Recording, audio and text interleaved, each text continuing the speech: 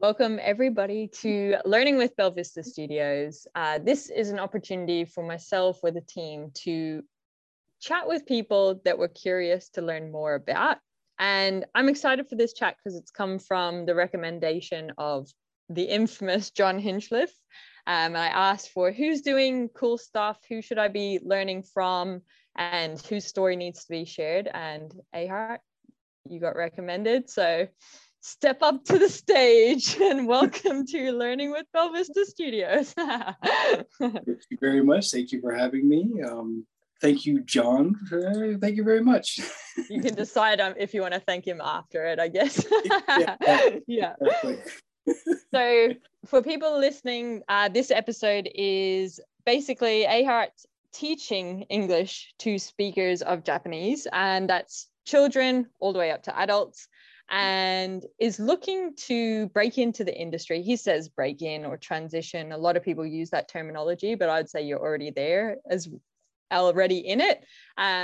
Maybe you just want to make it a bigger emphasis on your life and earn money through more of that. So you're not quite in the industry, but you're looking to get deeper into it. And your future journey looks like e-learning developer, learning experience developer, and you like the tech, you like being in Japan. I guess that's where the augmented reality sort of like curiosity and magnificence comes from, I reckon. So that's where you're headed. Yes, I would definitely. Yeah, I'd agree with that. And but interesting, the tech is not as, how can I say, it's not as prevalent, or it's not as overwhelming as it seems. Like once you're here, it's kind of subtle in some ways, unless you're in Tokyo, of course. So that's interesting. Yeah. Well, isn't it good design you don't notice? So maybe they're doing things very well. Yeah, I can agree with that. Yes. That's cool. So you don't have a desire necessarily to be specifically freelance consultant or organization, but you are looking to get deeper in. I think it's a great opportunity for people I want to talk about the mindset sort of side of your journey. I think that's going to be really helpful, and kind of the practical steps you've taken so far and where you're headed. So the first question I have for you is, where has this desire from within come from to move on from what you're currently doing to where you want to go? So now I shared this with John, and I guess, but I guess from a personal perspective, is the fact that before the big part came in, my friend actually recommended this to me because he is a developer, and he knows my background. I have a graphic design, somewhat motion graphics, and then a visual effects background in terms of compositing.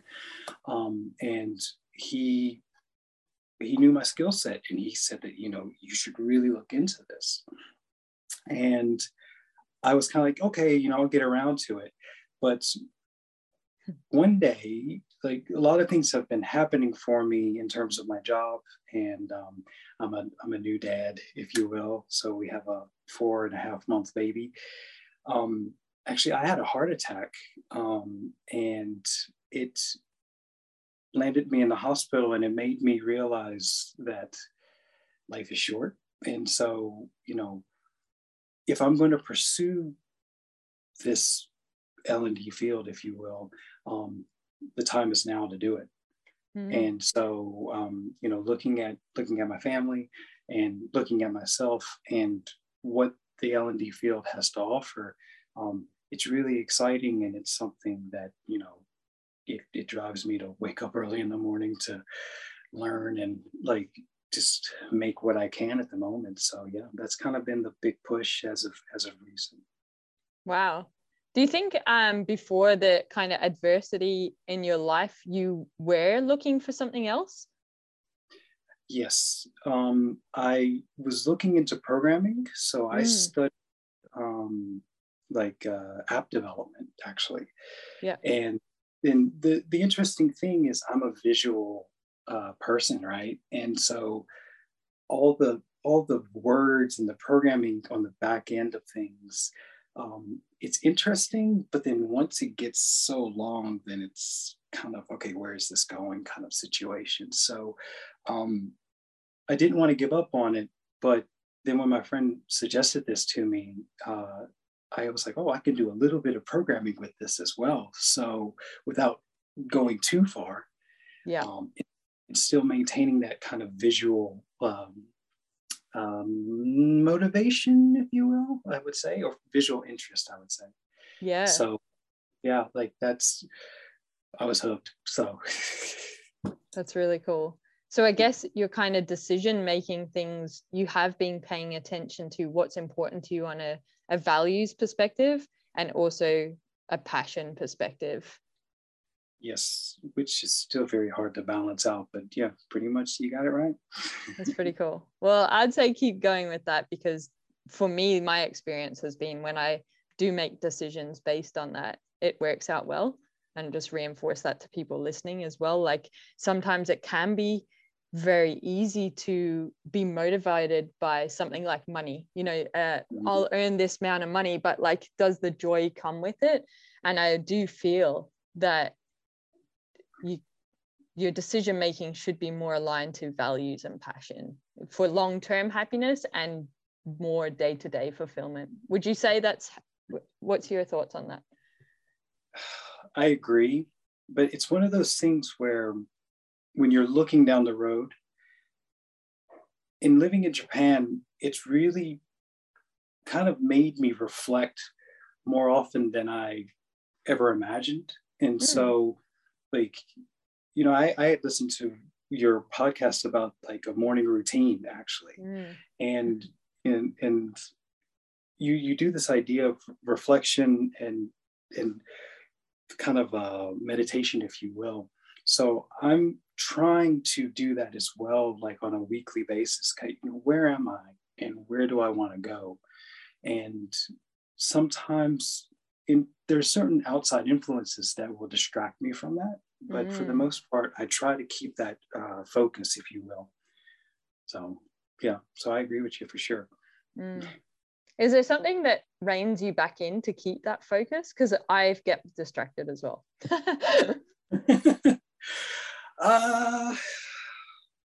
Man, that's a good question. I'd say right now, I would say my daughter. Like when things get overwhelming and I've kind of, just kind of lose that focus, then usually that morning wake up, right, when she's looking at me and I'm just kind of like, oh yeah, okay. And then that kind of resets me sometimes. Like, a smile is all you need sometimes, right? So that's cool. It's like a perspective check, it sounds like. Yeah, pretty much so. And actually, I'm interested in Montessori education.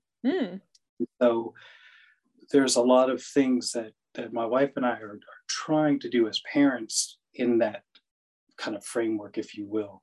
And by us focusing on that actually makes me refocus on what I have to do in my day-to-day as well. So that's an influence as well. Yeah. Yeah, that's really cool. Wow. I would say my accountability is I ask myself, am I coming from a place of love or fear? And that helps me recalibrate into making better decisions. That's a good point too. Yeah. Yeah. And you don't want to, oh, go ahead. Yeah, go on. No, you go. And I guess that's one of the things that's happening with trying to get into this field is that you want to have that passion, that love for it.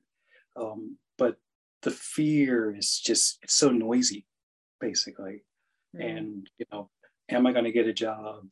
You're like, oh, I put my portfolio out there and like, like what if people hate it kind of situation, or what if I get that good paying job? So the fear is definitely a major distraction that, I'm trying to block out, but yeah, that's kind of how it is.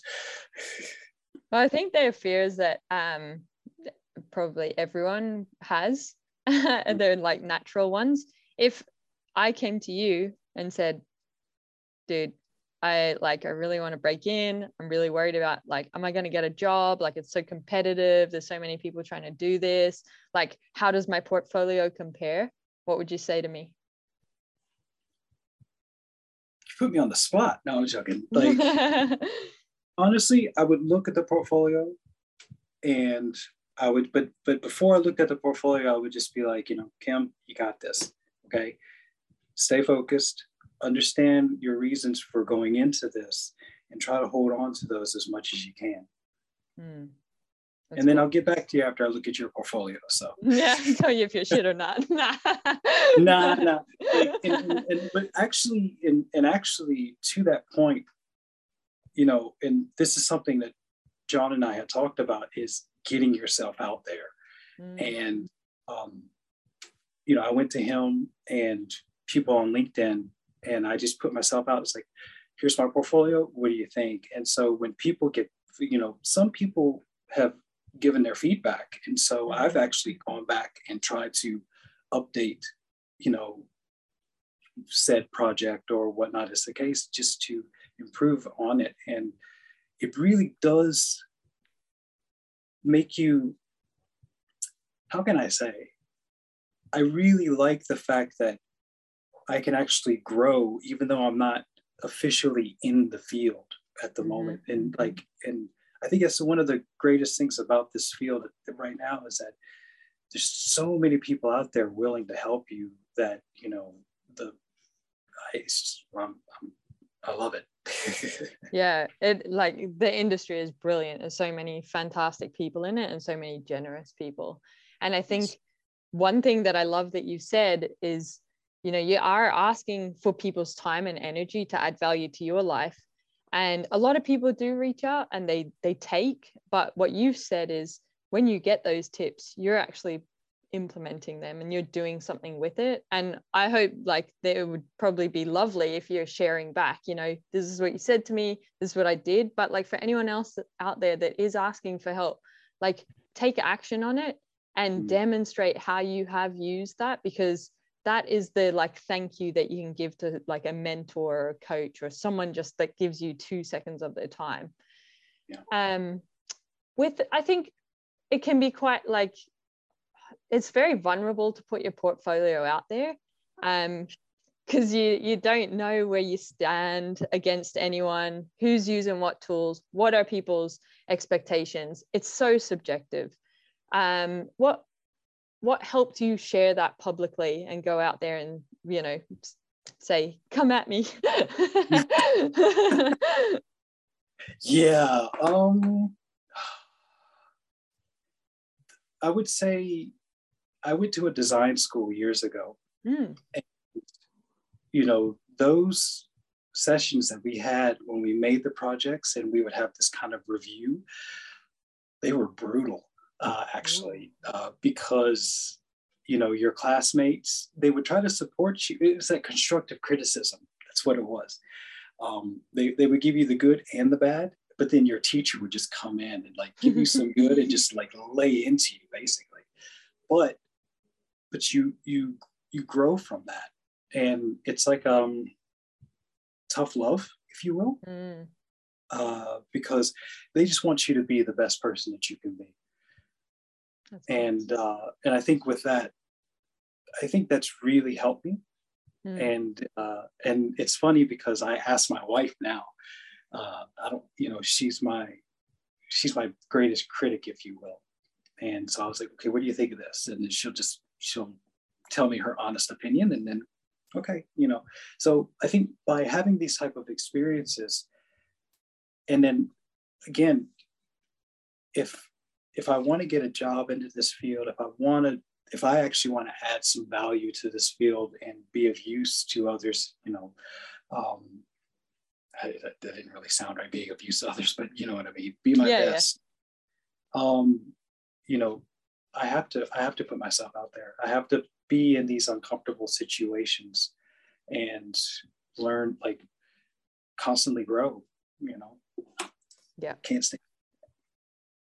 It's really cool. And I think you're learning so much more than is probably evident as well, because when you are putting yourself out there, there's first of all, yeah, you're going to get feedback, and what feedback is important, what do you take on, what might be a personal opinion but actually doesn't hit the project goal. And it really is kind of training you to work with stakeholders. You know, you have to present a product, a solution to them that is your work, and they're going to do the exact same thing. They're going to give you feedback, good, bad, and they may not necessarily have your best intentions at heart, because they have a personal objective or a role objective. So I think you're, you know, learning to figure out what you want feedback on. Yep. When do you get it from certain people? What do you take on and say, thanks for your feedback, but we won't be doing anything about it? And even just stakeholder management. So I think that's a great thing that is going to come easier to you when you do work with stakeholders in the organizations and that you work with as well. So it's just training those skills so that when you get into the real world, for people listening, those are the inverted commas going up there. You're there, you're delivering to an expectation that is expected as a standard, a baseline standard, and you're not having to learn on the job. You're learning kind of in your own exposed time. And to that point, you have just what you said just is so reminiscent of what this past week or two has been, because I totally rebranded like my logo. I remade it, and then I remade the site, and I did all of this within like the week, if you will. And like when I finished it and I stepped back and I looked at it and I was like, this is what it's going to be like when I get into this field. So like, this is, get used to this, you know, get into this. So Absolutely. Yeah, like even a couple of weeks ago, I was working on an e-learning template, and I was like fired up. I was like, oh my God, this looks really good. And then I show it to on the team and they're like, like, what? hold on. I'm like thinking this is one of the best ones we've ever created. Like, this is going to define like future ones. And they're like, yeah, like, but what if you like just tweak like a tiny thing, maybe a stroke or remove a stroke? And these tiny tweaks that they took it next level, which was awesome. But you do, when you work on things, you get into your own little like tunnel, and you need that kind of parameters and feedback. So it's a good thing to learn through putting your portfolio out there, and just asking questions as well, like of other people. And that's, I think that's one of the challenges that I have going forward, and in terms of just being specific when I ask questions. And I'm still learning the vocabulary, if you will, and that's really helping. But yeah, asking the questions is I think that's one of the challenges that I think I have, not going forward, but yeah, just going forward at the moment, I would say. Yeah. So one thing on there, we've got a video, I'll link it in the description for people, is instructional design terms. So it kind of talks about the lingo in our industry. And then in terms of feedback, you could ask 50 billion questions or you could ask one. But I guess the thinking behind the questions that you want to ask is, what do I need to do after I receive what I receive? So then, like, is this like no more opportunity for X, or I actually have another iteration? We can consider colors, we can consider fonts, or whatever it is. So what is my next step in the journey? And what are the actions I'm going to that I need to know from someone else to be able to get to that next goal or that next milestone? And that helps you define the actual questions. That's the framework I recommend. Such a loop, isn't it? Right? Yeah, that's true. Okay, so what are the steps needed to get there? Okay. A lot of what I think is when you get into like the LXD, learning experience design, instructional design, same thing there. Like when I'm facilitating a session and it's like hectic, there's like so many participants giving opinions, I'm trying to document at the same time, and I'm just listening for, where am I headed next? okay, capture the information from that. Do I have everything I need? No. Ask the question to make sure you got everything you need, and then move on. So that kind of framework really helps me in a busy world to adapt in the moment when it's stressful. Yeah, that's the one thing I notice is how some of these projects, from what I've seen online, I think it seems like the turnover is like almost every week, if you will, is maybe average, I'm assuming. So getting what you need like at lightning speed is of the essence. That's my guess. So well, I'll just say as well, you can create that. You get to choose that. Like, you create your work style, you create the day, the schedule, those, like, you can create that opportunity. So who was it?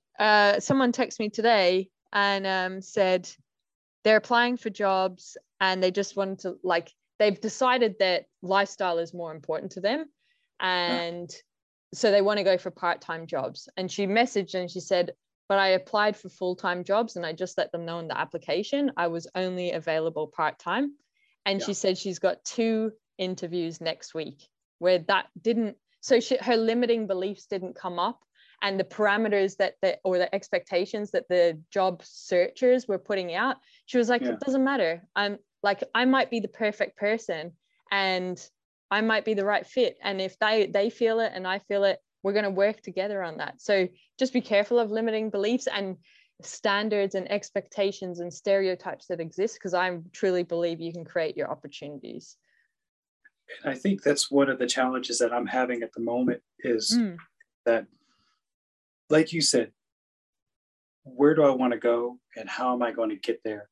And that's been the focus. Obviously, the logo and the portfolio on the website was that next step. So for me going forward, I've got to keep that in mind. But when I go on LinkedIn, sometimes there's, like you said, there's so much information going on. It's easy to kind of lose your way through all of that. So, but do I need that information at this current point in time?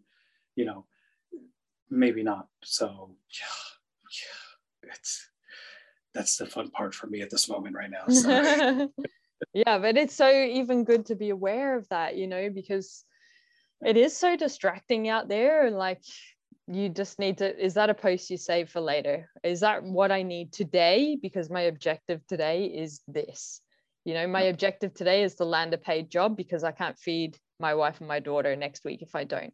Or is it all good to take on a free portfolio job because right now I'm just feeling the vibes of wanting to be creative and I want a piece from my portfolio. So I think that check-in and what we spoke about earlier is so vital for people to keep on track towards that goal. Yeah, you're exactly right about that. But easy to lose focus. Yes. Yeah. So what kind of have your steps been so far? Talk people. So you've made the decision. You're like, this ID, this e-learning, this space seems cool. And I'm not going into app development or software development, a bit too techy. You want the visual stuff. You've made the decision and you're committed to it. What have your steps been so far? Because you're still employed. Yeah, still employed and while still. Congratulations. So I would say right now, just getting a bit of background about the field was kind of the starting off point. I love to research things, because I'm curious about a lot of things that are out there in the world. So when I'm teaching, a lot of the people that I teach are working at companies that either make semiconductors or they're nurses or doctors. So the curiosity is already there. Cool. In the research that I found this L&D field, if you will, is just, it's a space unto itself, and it's constantly evolving. And so I felt that, okay, let me try to become a developer first so that I can kind of like get a feel for, what is the speed, what's going on, just a little clarity, if you will. And so I did the website and the logo, and I put up a couple of projects. And so one of the biggest debates that I've been having is, how many projects do you put on the site, right? And I've been trying to keep this mindset of quality over quantity. But, you know, how little is too little, if you will. And that's why the projects I currently have on there right now, I kind of want to go back and revamp them over time. Right. While maybe adding new projects for example, my next step basically is to learn Rise and start creating maybe a couple of projects in Rise to get a feel for it, while also maybe updating the portfolio. Yeah, that's cool. Why is it important to you to have that portfolio done? I feel my feeling is that so that people can maybe understand a little more of my skill set, and maybe understand a little more about me as well. Projects that I make and put out there. Yeah. But that's just what I feel at the current moment. Yeah. Yeah. Are you applying for jobs right now? Yes. Yeah, cool. That's good. Because I think if you want to get into the field, the first thing you need to do is get a job. So I'd always put that as as I'm sharing to you, Ahart, I'm trying to put this for other people that are listening as well. Wait, I thought it was only about me. This is a private conversation. I'm just recording it for the world. And all 53 viewers. We're going to change lives. So I think it is important to if you've committed to, you're changing industries and you're going for a new job, you got to land the new job. And it sounds like you've done the sensing, right? You're like, am I interested? Do a bit of research, get a feel, get a vibe. And you're like, yeah, still feeling good. Let's roll with it. And then you got to be applying for jobs. And the message here is for people, like, do not spend ages hibernating and hiding in the background, trying to put a portfolio together. I have to read this actually. A good little post on LinkedIn today. See if I can find it quickly, on portfolios. And I thought it was a really good perspective. I support it. Not everyone will, but I think it's important because there's such a flurry of, what does a portfolio need to look like? And it's the most bloody biggest hurdle for people actually getting into the industry. So I'd love to debunk it with a couple of different perspectives. My perspective is that your portfolio should be getting a yes from someone in 7 seconds or less. And so where that's coming from is I used to do a bit of recruiting and did training for recruiting, but worked in HR, and you just see them flip through resume papers like that, or scroll through resume papers. So they're just glancing. So it's first impression. So you got to stop someone on a scroll, and they're using the physical momentum that they use when they're scrolling on LinkedIn, they're scrolling on Facebook, they're scrolling on Instagram.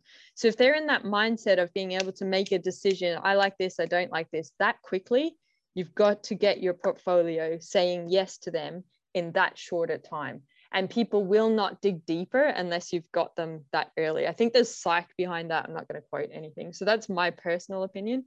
And then there was a quote from Letitia. Shout out Letitia. I'll message you and let you know that you featured in this episode. But she said, actually, let me share my screen as well because people will want to read this. I'll read it out. If I had $1 for every post I see about what topics should I use for my portfolio, her tips are: number 1, the goal of your portfolio is to showcase what you want to do well and what type of work you want to do. Number 2, anyone who glosses over through your portfolio will be reviewing your skill set, not the topics you choose. Number 3, select topics that are interesting to you. I think that goes back to you, Ahart, the passion in that. And I also definitely resonate with that as well. Simple enough to work on, love that.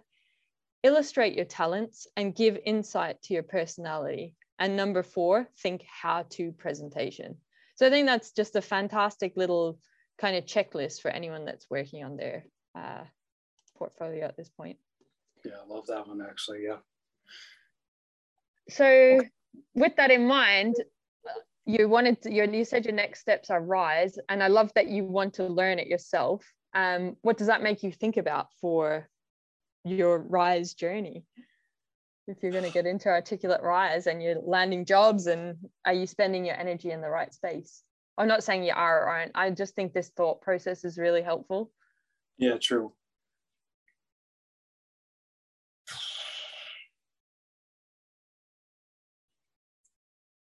And this is where that kind of fear comes into play, doesn't it? Because I guess my fear is that, okay, I don't have Rise in my portfolio, right? Will they look at me kind of situation. So I guess obviously I maybe I would just focus more on the applying aspect. Like let that be kind of like the main push, and then like kind of develop the portfolio without maybe putting too much pressure in that realm of things, if I think about it that way. Yeah, it's pretty cool. It's nice. Like, I think sometimes I have to check myself on this. I'm like, am I spending my energy in the right space? And it's like, for you there, like just using that example you've brought up, it's like, well, the job's important because you want to make that change, and you've got family decisions and lifestyle decisions and whatever else comes into it. So maybe 70% of your time goes into that. But the 30% that lays back is the play in the tools and updating your portfolio. But if it's aligned to your goals, going back to what we were chatting about earlier, which one is the priority at the moment, and just weigh things out a little bit more that way. And I remember, like, when I started, I didn't have a portfolio. I was going to client meetings and I didn't have one. But I could talk transferable skills, and also what I could do, and I had one example to use for those transferable skills. So I basically used the STAR method, which is situation, task, action, result. I had one story that I applied to communication, problem solving, teamwork, whatever. I'd made it work. And what I just made a commitment to myself was that any question that came up, I would figure out, I'd just tell them and respond in how would I do it for them, because I didn't have the experience. It was like first job, that kind of stuff. And with the tools, like there's tools now that I don't use, and we're meant to be this e-learning instructional design company. I say, look, they're all a variation of each other. So we'll work it out. We don't need to talk about that right now. So like there's things you just don't need to like have all the answers. Be okay, because things change every single day.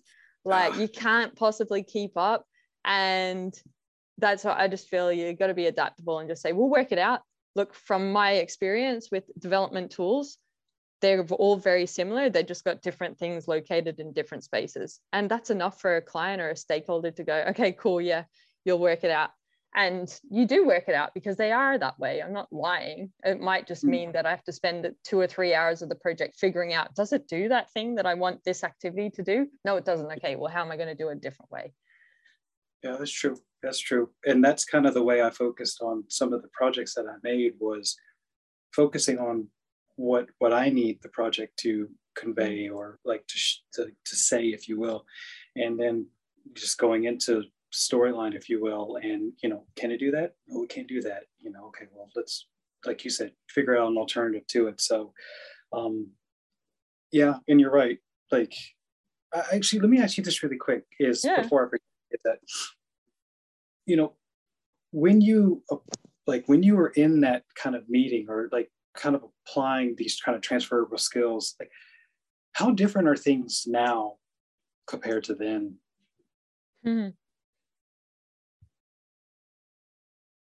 I was so uneducated back then. My goodness. Like we are very human-centered now. I didn't even know what human-centered design was 5 years ago, design thinking. I literally thought e-learning was picking up a PowerPoint and making it interactive, taking someone's policy and like turning it into an e-learning. That's all I knew. Like I was very fresh. I didn't understand the industry. And that's the kind of work I started on. And that's the kind of work we started on as a company. But same with you, Ahart, is I was curious and I really was interested in learning more about the industry. So part of, while I'm trying to get jobs and work in this industry, the 70% of my time, the other 30% was what's going on? Like, oh, that's an interesting article. That's an interesting video. I'm watching that. And I'm like, how can I experiment with that in this project that I'm working on now? And I just started to bring more things into my toolkit, more things into my thinking. But you ask me that in another 5 years, and I'll probably go, Jesus, 5 years ago, Kim, 2022, useless. What was she thinking back then, you know? And then the one that was 5 years before that, my God, she was like in kindergarten, you know, because I just know that everything is going to change all the time. And I can only do the best to, you said that, the best to my best ability. And as long as I have a good intention, which I know I do, so then I just trust the process. But then also with your human-centered design, I guess by having that type of mindset framework, whichever way you want to call it, basically it helps you to adapt to each of these kind of, you know, evolutions over time so that, you know, you can always maintain that focus. Yeah, it has, but I didn't know that at the time. But I always just had the mindset of I'll work it out. This is what I think is the best in this moment. Oh, now I've learned something new. Now I do things better. And now I've learned something new again. And now I do it even better times two. And you just continuously evolve. You know, we can't always have the answers. We're never going to be perfect. So just go with it. But it's so much fun to keep learning though over time. Yeah, anyway, we're right? so lucky. Sure, definitely. And, you know, like you said, you're reaching out to people, you're exposing yourself to the industry, you're pulling on your skills from other industries. And that's where you need to be. And you're attracting people that want that too. Like if you look at your portfolio, you probably find that you've got a certain style, certain topics, and that you're kind of niching into the clients, the projects, the stakeholders you want to work with. And also they're getting, like, there's a magnet drawing them to you as well. So you kind of craft that space for yourself and you decide, like some people decide, I love e-learning, but I never want to be an instructional designer. I hate that side of it, you know? So you're just kind of figuring it out as you go. Yeah, and that, like, that's, how can I talk about ID? To be an instructional designer is actually really exciting on so many levels. But like, that's why I want to be a developer first, because it's like I just want to see it in action over and over again. And now I'm sure basically what I'm doing is like creating these projects is being an instructional designer on some level. But I'm so curious to see, like, how does this really, like I want to see it in full swing, if you will. That's really cool, because that is an instructional design mindset, in my opinion, because what you're doing there is you're saying, show me the end result. And in your head, you're reverse engineering. How'd they do that? Why did they decide to make it that way? Why is that over there? Why is that over here? Why didn't they put this in here? So that's an instructional design mindset, which is problem solving, which is instructional design. And when we have the team members come into our team, they always start with quality assurance. I want them to find and break our stuff, because then they know what good looks like and what bad looks like. And then they go into development because they know the end result. Now it's how do you get the end result? Go develop it. And then when they get into the development side of it, they're working with the storyboard. So they're getting exposed to instructional design. And then it's a very natural transition. So I feel it's an appreciation for the holistic kind of craft that we do in our industry. And your approach is lovely. But even your mindset already, I wouldn't limit yourself to that linear progression, because it seems that you already have that curiosity, you're making connections already. So I think, and with your experience as well, you are an instructional designer because you have to, a student presents something in the moment, you have to adapt. Where do they need to be? What's the best thing that I can do to get them there in the quickest, most efficient way? That's instructional design. So remembering that you're there, you're doing it. It's just, do you want the linear journey because maybe you've seen that mapped out somewhere? Or what is the role you're creating for yourself? You're good. You're good.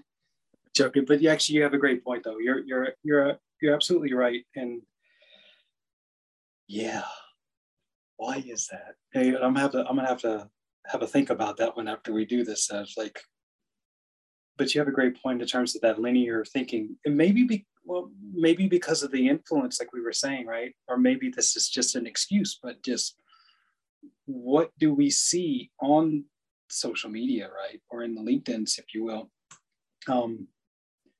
Yeah, you're probably right. Maybe just take that big jump, that big leap, and get over the fear, if you will, right? So, yeah. It sounds like, you know, I think people in your position, you really need to think about the role that you want. What is the role? That's your goal, right? And go for that. Yeah, that's true. I mean, I'm so curious about everything though at the same time that like. But roles like that exist, right? Yeah. My role is that. But do you enjoy, which one do you enjoy more? Do you enjoy the instructional designer aspect, or like, for example, like just the developing aspect of things a bit more? Now I really like the problem solving, strategic thinking. So I like being in the workshop and trying to understand and work with stakeholders. I like to get them to their goal as quickly and as efficiently as, and the most effective way that I can. I've developed skills over time that I can join the dots very simply. And for me, I've put a lot of work in to develop those skills. So, and that's where passion and curiosity has come from. So now when that happens in the moment, I have a moment of pride going, you're being rewarded for that learning that you've done, or that all those years of developing yourself in this, it's coming to fruition now. And look how happy these stakeholders are. And look at the impact that problem solving is going to do to that organization or to that group of people that will be impacted. So for me, I've always, as far back as I can remember to like teenage land, has always been, what do I like? Do more of that. What do I not like? Do less of that. When I started the business, I had to do everything. And I didn't know everything either. So I was learning on the job. And then when my capacity grew and there was things that I really didn't like doing, or they'd take me a long time, that's when I said, this isn't for me. There are people out there that love this stuff and they're really good at it, better than me. They need to be doing this. And that's how the team works now as well. So we're always checking in. What do you like doing? Where your interest, because that's where high performance comes from. That's where trust, cohesion, all that sort of stuff comes from. It's just going back to what you said earlier, like, what are you interested in? Where's your passion? And make sure that you focus on that, because like you can get caught up, like, I don't know industry rates and anything like that, but just say an e-learning developer makes half the amount that an instructional designer does. I don't know what any of the rates are, but if that was the case, does that mean you pursue instructional design if e-learning is where your passion is at? You know, like, I don't think that leads to happiness. I don't think that's the right decision-making thing. Like, I think, what do you love? Because that's where you need to be, passion and interest. Right. Yeah. And yeah, it's a great point though, too. I mean, obviously, to your point, you know, there's so many things of like, oh, you can make so much more money as an instructional designer, right? And yeah, it's tempting, but at the end of the day, like you said, though, it's what do you have interest in? And so just at this current moment, before like talking with you, developing seemed more interesting at that time. But then also to add on, I think it's just the community aspect as well, though, because talking with John, talking with you, and talking with other people that I've connected with on LinkedIn, like for me right now, you all are helping me keep that focus over time. So I would really say that the community aspect is really important in just in holding on to like what where do you want to go kind of situation. Because the moment that I don't talk with any of you or like see any post that kind of puts me back on track, I'm all over the place. Yeah. I think you just got to come up with your own little checkpoints there. Like you said you do your reflection, you're checking with yourself weekly. Like they and I do the same thing. Like they're written down, and I know the big goal, the 10-year goal, and what needs to be done in the year, but also what do I need to feel every day? Things like that. So I'm checking in with that. So you got to check in with yourself first and be aligned to your goals and make sure that you're doing those things. Because I have an opinion. John has an opinion. It's not your life. We're not living your life. And I can't push and everything I say today, you got to take it with your own perspective, because I can't push my agenda on your stuff. It's my experience. It's my values. It's worked for me and everyone else in the world. But it's what's going on in there, True. Yeah. And I just want to go back. Sorry, I kind of had a brain fart when we were talking about the money side of things. No, it's fine. If you are just going back to the e-learning developer, just say gets $50 an hour and the instructional designer gets $100 an hour. Right. And as I say, I'm not aware of what the things are. But if you absolutely love e-learning, development, design, it is your passion, you're brilliant at it. Everyone says, wow, that's amazing. And they say to you, and you say to yourself, if I was to die today and know that that was the last job I had, I'd be so stoked that I'd made that decision for myself. Right. Then you can go out and ask for $1 million an hour, because your aura will carry you. Your passion will carry you. Your desire to be in that space will carry you. So don't let industry rates determine what you earn or determine the decisions you make. Determine your own rate. Determine your own worth. It's your life. Like people, like our team's quite young, right? And I always think we're young, yeah, but like, honestly, I've like 33 years of experience to be able to do what I do now. Like it's not because I've been in the industry a couple of years or I've been running a business for 5 years. I'm on this earth 33 years. Everything has contributed to what I charge now. So I've had conversations with this, like people going, oh, like I hate giving numbers because I don't like people to, I'm going to just give a stupid number because I hate people thinking about it. But someone's on $1 an hour and they're like, Kim, I really want to go up to $1.05. And I coach them through that. And then they go and have the conversation. What do they come out with?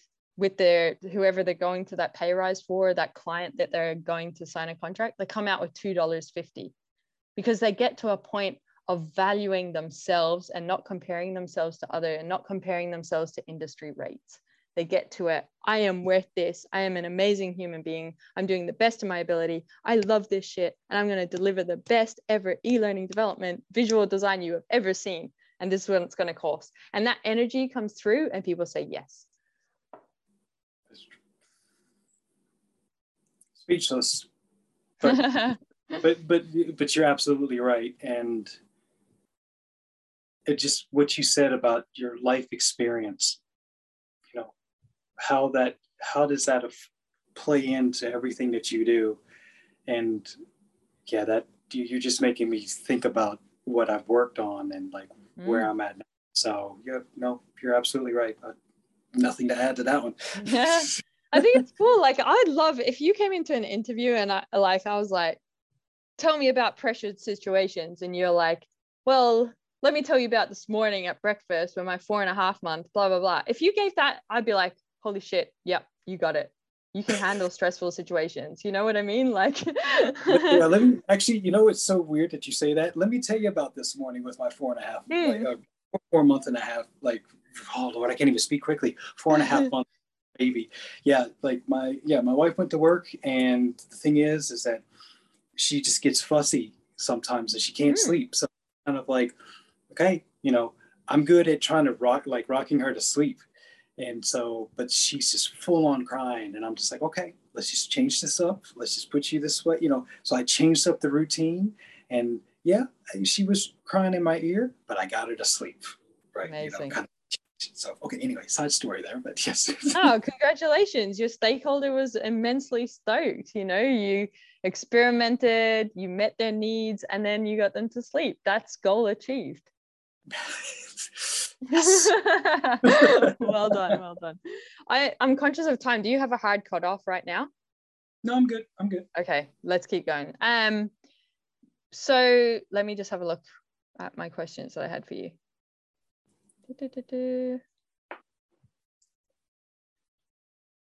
Let's keep going with the next step. So you were talking about you want to experiment with Rise and that. What else is your next steps? So off the top of my head is storyboarding. I want to try to improve upon writing skills as well. So storyboarding, writing, of course, with Rise, we talked about that. And while I'm applying for jobs, by the way. Nice. And that's kind of where I'm at this moment. Again, my curiosity expands a little too far. And so I kind of start losing focus. So I'm kind of like, okay, let me just get just about this much. Okay. Yeah. And then I'll kind of thing. Okay. So let's talk about that. It expands too far according to who? According to me, I would say. How come? I'm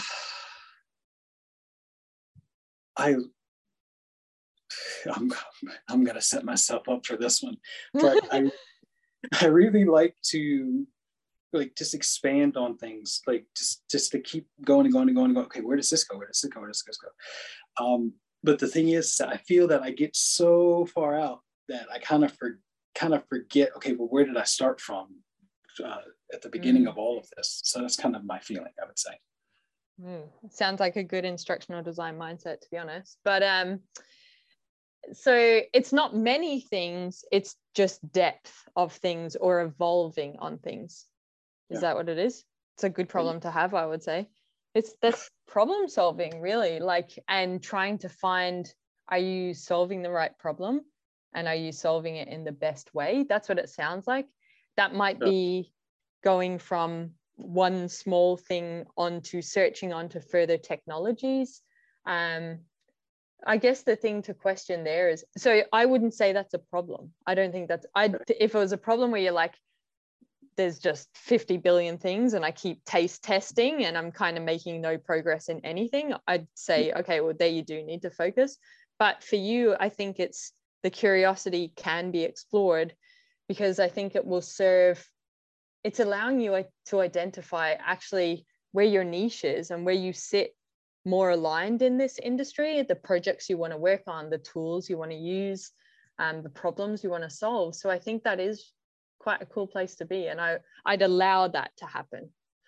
Okay. Because it sounds like to me when it will come to it, when you just say for a storyboard, that's where you started and I don't know where you're ending up. But a storyboard, it sounds like you'll work it out when you really need to do it. So you don't need to worry about it.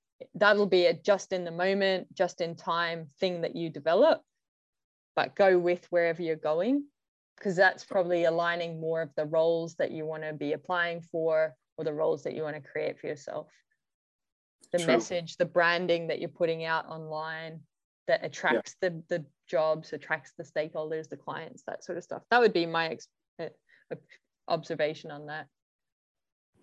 No, that's a good point. That is something to, this is good. No, so yes. But I agree with you. And especially the part of finding that niche basically.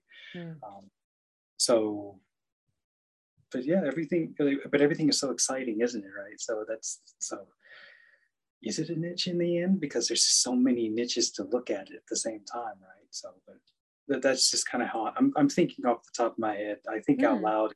So, but yeah, you have a good point. Really good point. Do you want to talk more on any of that, or? That's the question I'm trying to think of to ask you, right?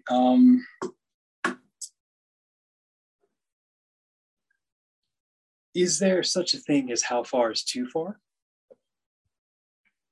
Like, just going too far out there to where that's like, okay, you kind of lost in space at the moment. Yeah, I think it comes back to what's the goal you're trying to achieve. Yeah.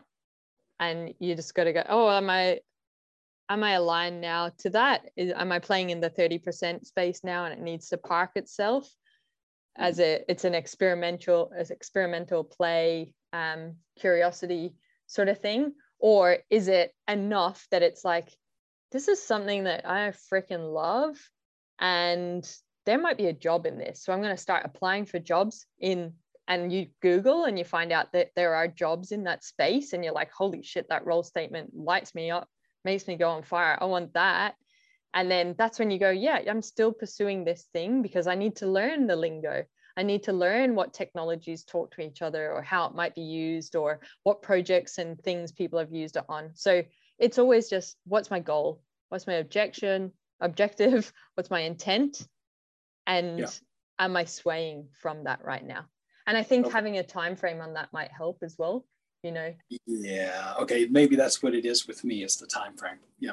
I think you hit that right there. So, okay.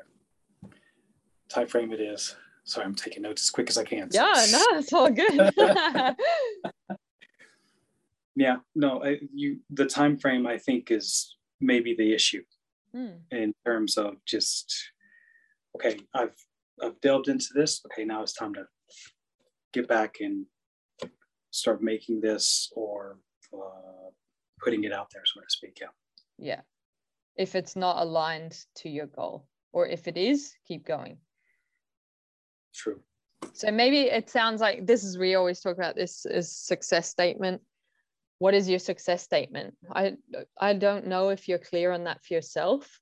If you are not clear on that for yourself, you need to get clear on that, because then all these things that are coming up for you will be so easy for you to make decisions on. Am I just like procrastinating, getting lost in all these wonderful things out in the world, or is this actually like getting me faster and faster to where I want to be?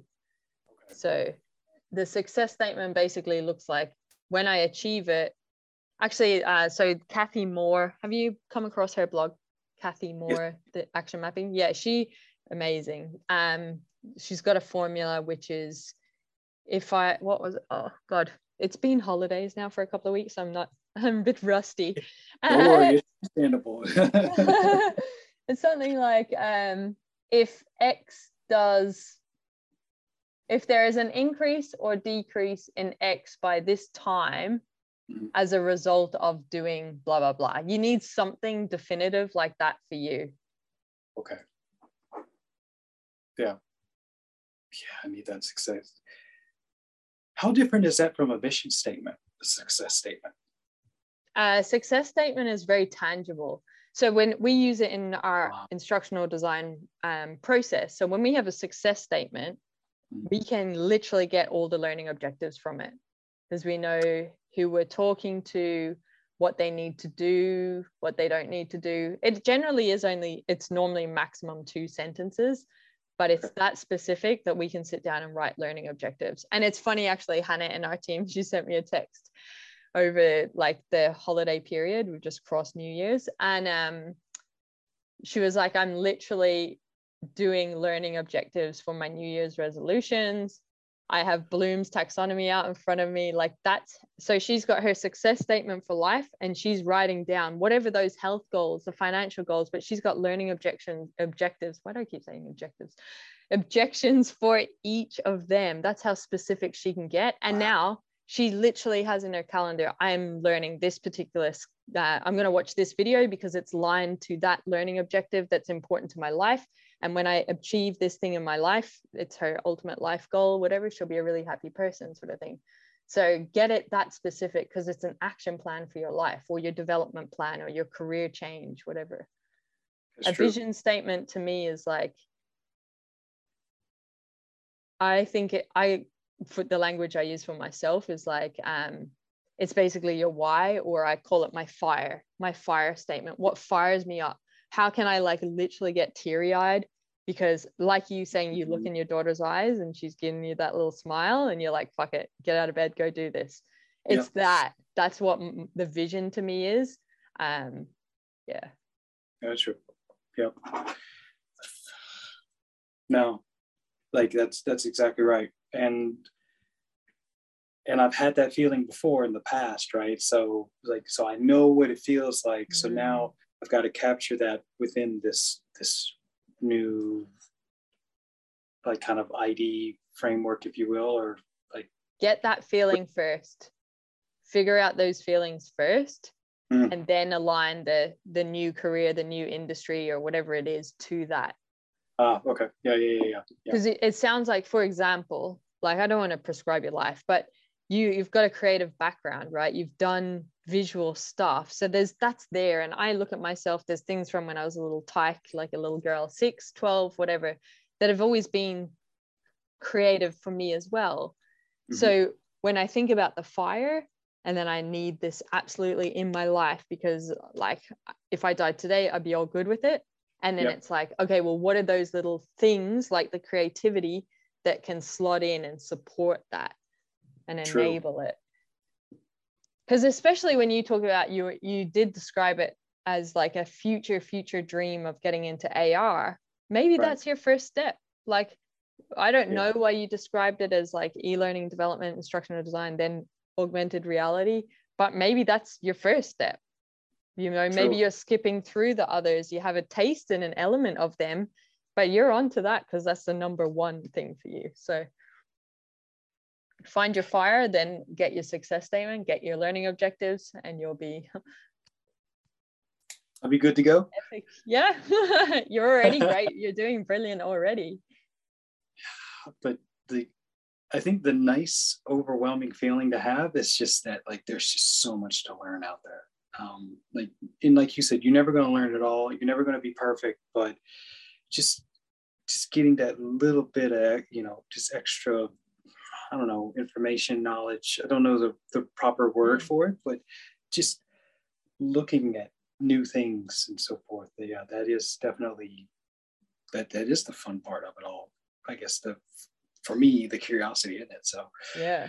Well, I think that's a really great piece of evidence that you found a good industry that aligns to you. Yeah, which I never knew existed before. That's I'm kind of slapping myself that I didn't find this earlier. But yeah, where was this hiding the whole time? And it was right in front of me the whole time, right? You're good. You're good. All of the things you've learned so far will take you to the next bit. I appreciate that. And, again, the one thing that I do have to say is I really just appreciate, yourself, John, just so many others that you're taking the time to help us out, that are trying to transition or get in, whatever the lingo is. But I really appreciate that because when I was trying to get into the software development aspect of things, man, that was tough. That was really tough. So it's been a great experience so far. Challenging, but it's been great. So thank you so much. Oh, it's a pleasure. It's really exciting. And, that's aligned to our passion, I love helping people that have it within them. They don't know what they don't know. And when you just go, bleh, then they're like, yep, see ya, got it, and take it 10 times X what you think they can, you know. But that's coming from a place of passion. That's what makes it so easy, you know, to do these things, to prioritize like this kind of conversation. And I love learning. That's why it's literally called Learning with Belvista Studios. So we can learn from other people, because we're not the best. Like, we want to feed our curiosity, we want to continuously grow and adapt, and we need to expose ourselves to different mindsets and different thinking and different experiences. So that's what it's about for us as well. But you're all the better for it. Not just you know, there's so many people that have probably said thank you so much, but yeah, it's but and it's nice to know that there is that, like, for such an industry, it's nice to know that there are people that are constantly kind of paying it forward, if you will. And obviously for me, once I get in, you know, that's going to be my situation, or not situation, that's going to be my gift as well. Like, what can I do to try to kind of pay it forward as well? So yeah. Well, Ahart, you are in already. You're in the industry. None of this when I get in. You're going to eliminate that language from your vocabulary. You're in the industry. You're just looking for the next job within the industry. And also, you're already paying it forward. Like, even coming on here saying yes, I'm like a stranger, and you're like so enthusiastic. And your journey and the sharing that you, and it being being so reflective in the moment is, I think, really appreciated by people, because we don't always have to have the answers, and not everyone has a perfect journey. Like, it's like we always see the end result, but we don't see the in progress. And I think this is a beautiful story for people to see it in the moment. So you're already paying it forward by just saying yes. There was no resistance, you know, and now like what you've shared in this hour as well has added value. Well, I mean, be more. Didn't know this, but off screen, you know, like John's got my arm wrapped behind my back, so that's kind of, you know, like, how much is he paying you? Nah, thanks. Do you want to summarize kind of what resonated for this chat, and might be a good summary for people listening, watching? I would say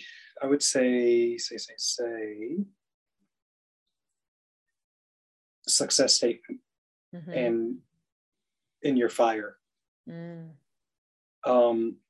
Because I think what's happening is, maybe this is just my guess, but there's probably a lot of us out there who are like not connecting with that fire, and we're still pushing forward anyway, but like kind of walking in the dark, if you will.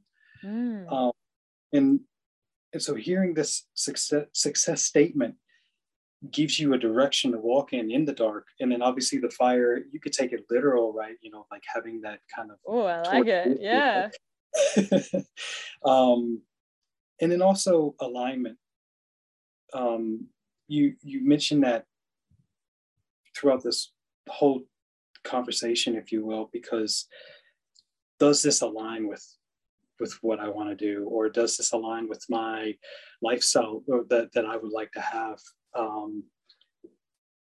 Those are the main bits that I would say. There's just so much that you gave right now. So, but I think the ones that are really hitting me are basically those three aspects of things. I love that. It's really cool. And I think they're the most important, because decision making is easier. Like all the other things that we spoke about, like, are easier when you have a success statement. And when you do this for yourself, these are things we literally do on projects, learning projects, training projects, e-learning projects with stakeholders. So when you can write a really good success statement and align all actions, all activities, all scenarios, all interactions to that success statement, you know you've got an effective solution. So it's a great recommendation for people to do it for their lives. And then if you're doing it for your life, God, you're going to be brilliant when you go out and do it with your stakeholders and the solutions that you create. That's true. But overall, just this conversation in general, it's been, I mean, I can't put it into words, but it's beyond great for me.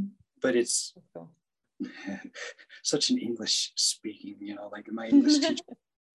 But it's so motivational but insightful at the same time, to where that, you know, it's nice that I can actually step back, look at things like from a big picture perspective. Okay, get back in, okay, move forward kind of situation. So extremely helpful. I thank you for that. So it's a pleasure. That's really cool. All right, we're gonna end our chat like for the people. So everyone listening, watching, thank you for choosing to learn with us. Big round of applause, and thank you to AHeart for being a guest and just really demonstrating what life is about, and like take the time to contemplate, reflect, align what is right for you. Go do your homework after listening to this and figure out your own success statements and go make decisions that are aligned to that. And please share this with anyone that you think will add value to their lives, because I do think it helps people create their ultimate lives, and we're only here in one form. So go get it. Thank you for watching. Peace out, homies. What's up, awesome human? Thank you on behalf of myself and the Bella Vista Studios team for continuously choosing to learn with us. We really appreciate it. If the tips and the insights and the context resonate with you and you want to take your skills to the next level, or you want to make your life way easier, you will love our Creator Hub. The Creator Hub is a place for people like you and us. Basically, it's the stuff that we use internally at Bella Vista Studios, and then we just share it publicly with you. The Creator Hub is created by instructional designers for instructional designers, and what you'll love there at the moment is we've got a quiz, Could I Be a Better Instructional Designer, that has so much tips in the feedback if you're interested in human-centered design or just taking your skills to the next level in terms of the solutions you're creating and the problems you want to solve. But in there as well, aren't we cute? That's us.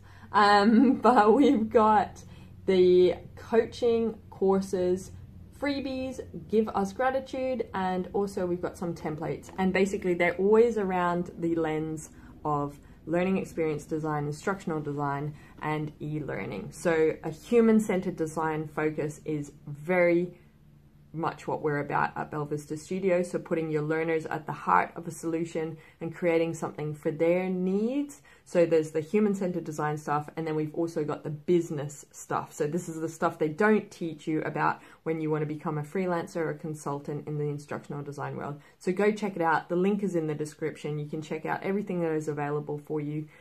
Thank you for choosing to learn with us. Continuously invest in your skills. You will be rewarded as an instructional designer. Share this stuff, share it with other people, because when we are better instructional designers, we create better solutions that create better humans, that create a better world. So we have a very important role, and I'm excited to be on this journey with you. Have an awesome day.